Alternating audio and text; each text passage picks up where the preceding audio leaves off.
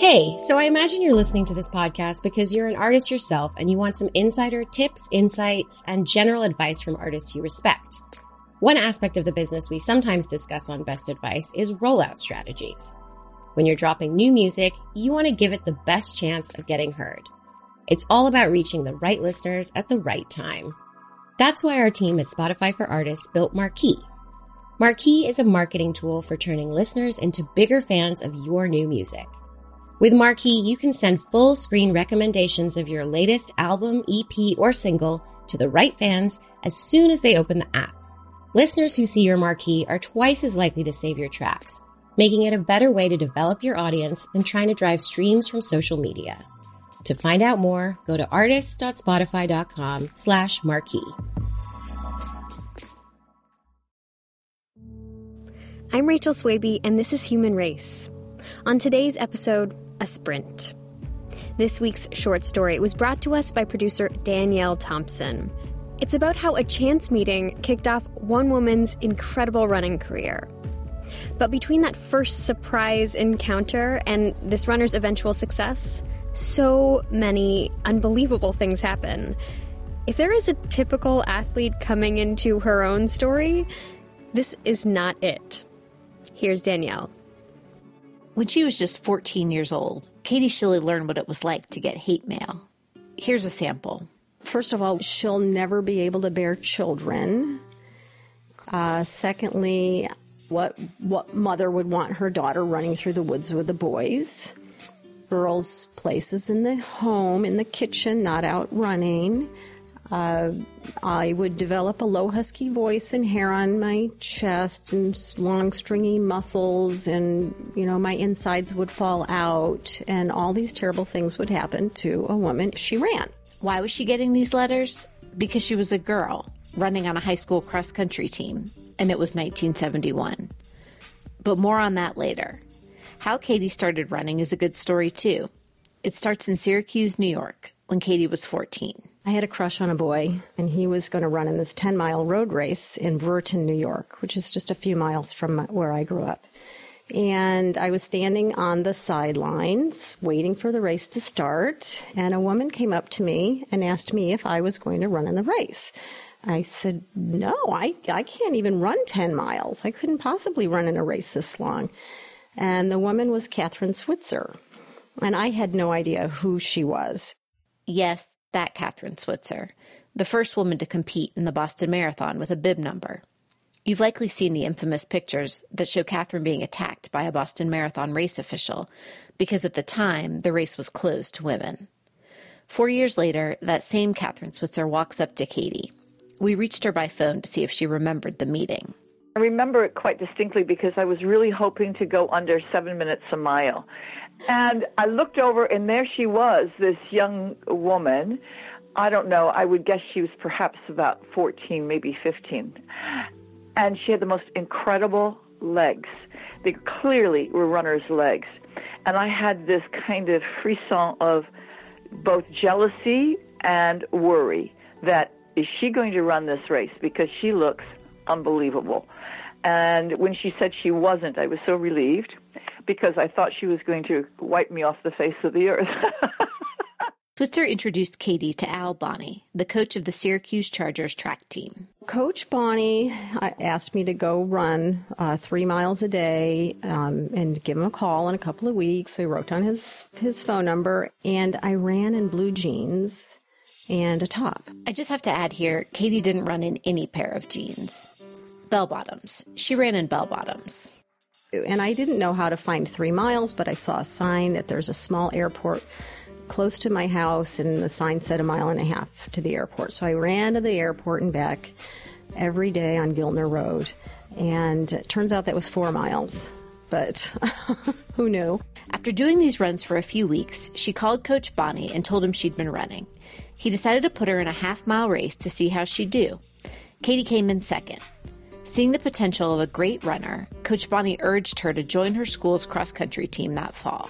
Then the high school had just the boys' team. But the coach of the boys-only team, Jerry Schultz, welcomed Katie.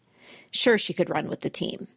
But when it came time for cross-country competitions with other schools, they encountered a problem. My coach met with all the other coaches and said, I have got a girl on the team, so when we come to your school, you're going to have to open up the girls' locker room. And they all whipped out their New York State Athletic Handbook, and it had a listing of all the sports that girls could compete with boys in, and cross-country wasn't on there. And they said, look, you can't have a girl on the team. It's not listed here. Maybe 45 years have taken the edge off the verdict, or maybe it's just Katie's upbeat personality, but she's surprisingly matter-of-fact about how it all went down. Actually, I have my little running log, and I had written, I ran 5 miles, 6 miles, 8 miles, 2 miles, and then I just wrote on it, they said I can't run. Katie says as a 14-year-old, she probably wouldn't have pushed the issue, but her parents and coach did.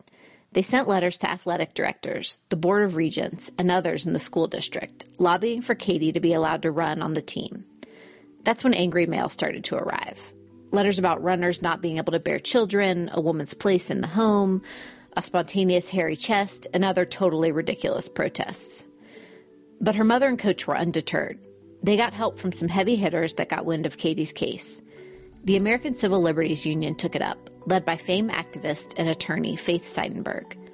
Seidenberg filed a case against the state of New York on Katie's behalf.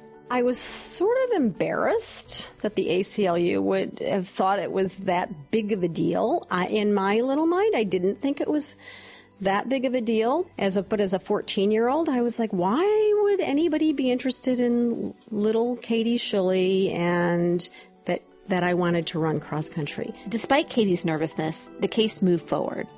The ACLU allowed the New York State Board of Regents to have a hearing before taking the case to trial. Then something remarkable happened. One of the regents, named Stephen Bailey, chose to champion Katie's cause.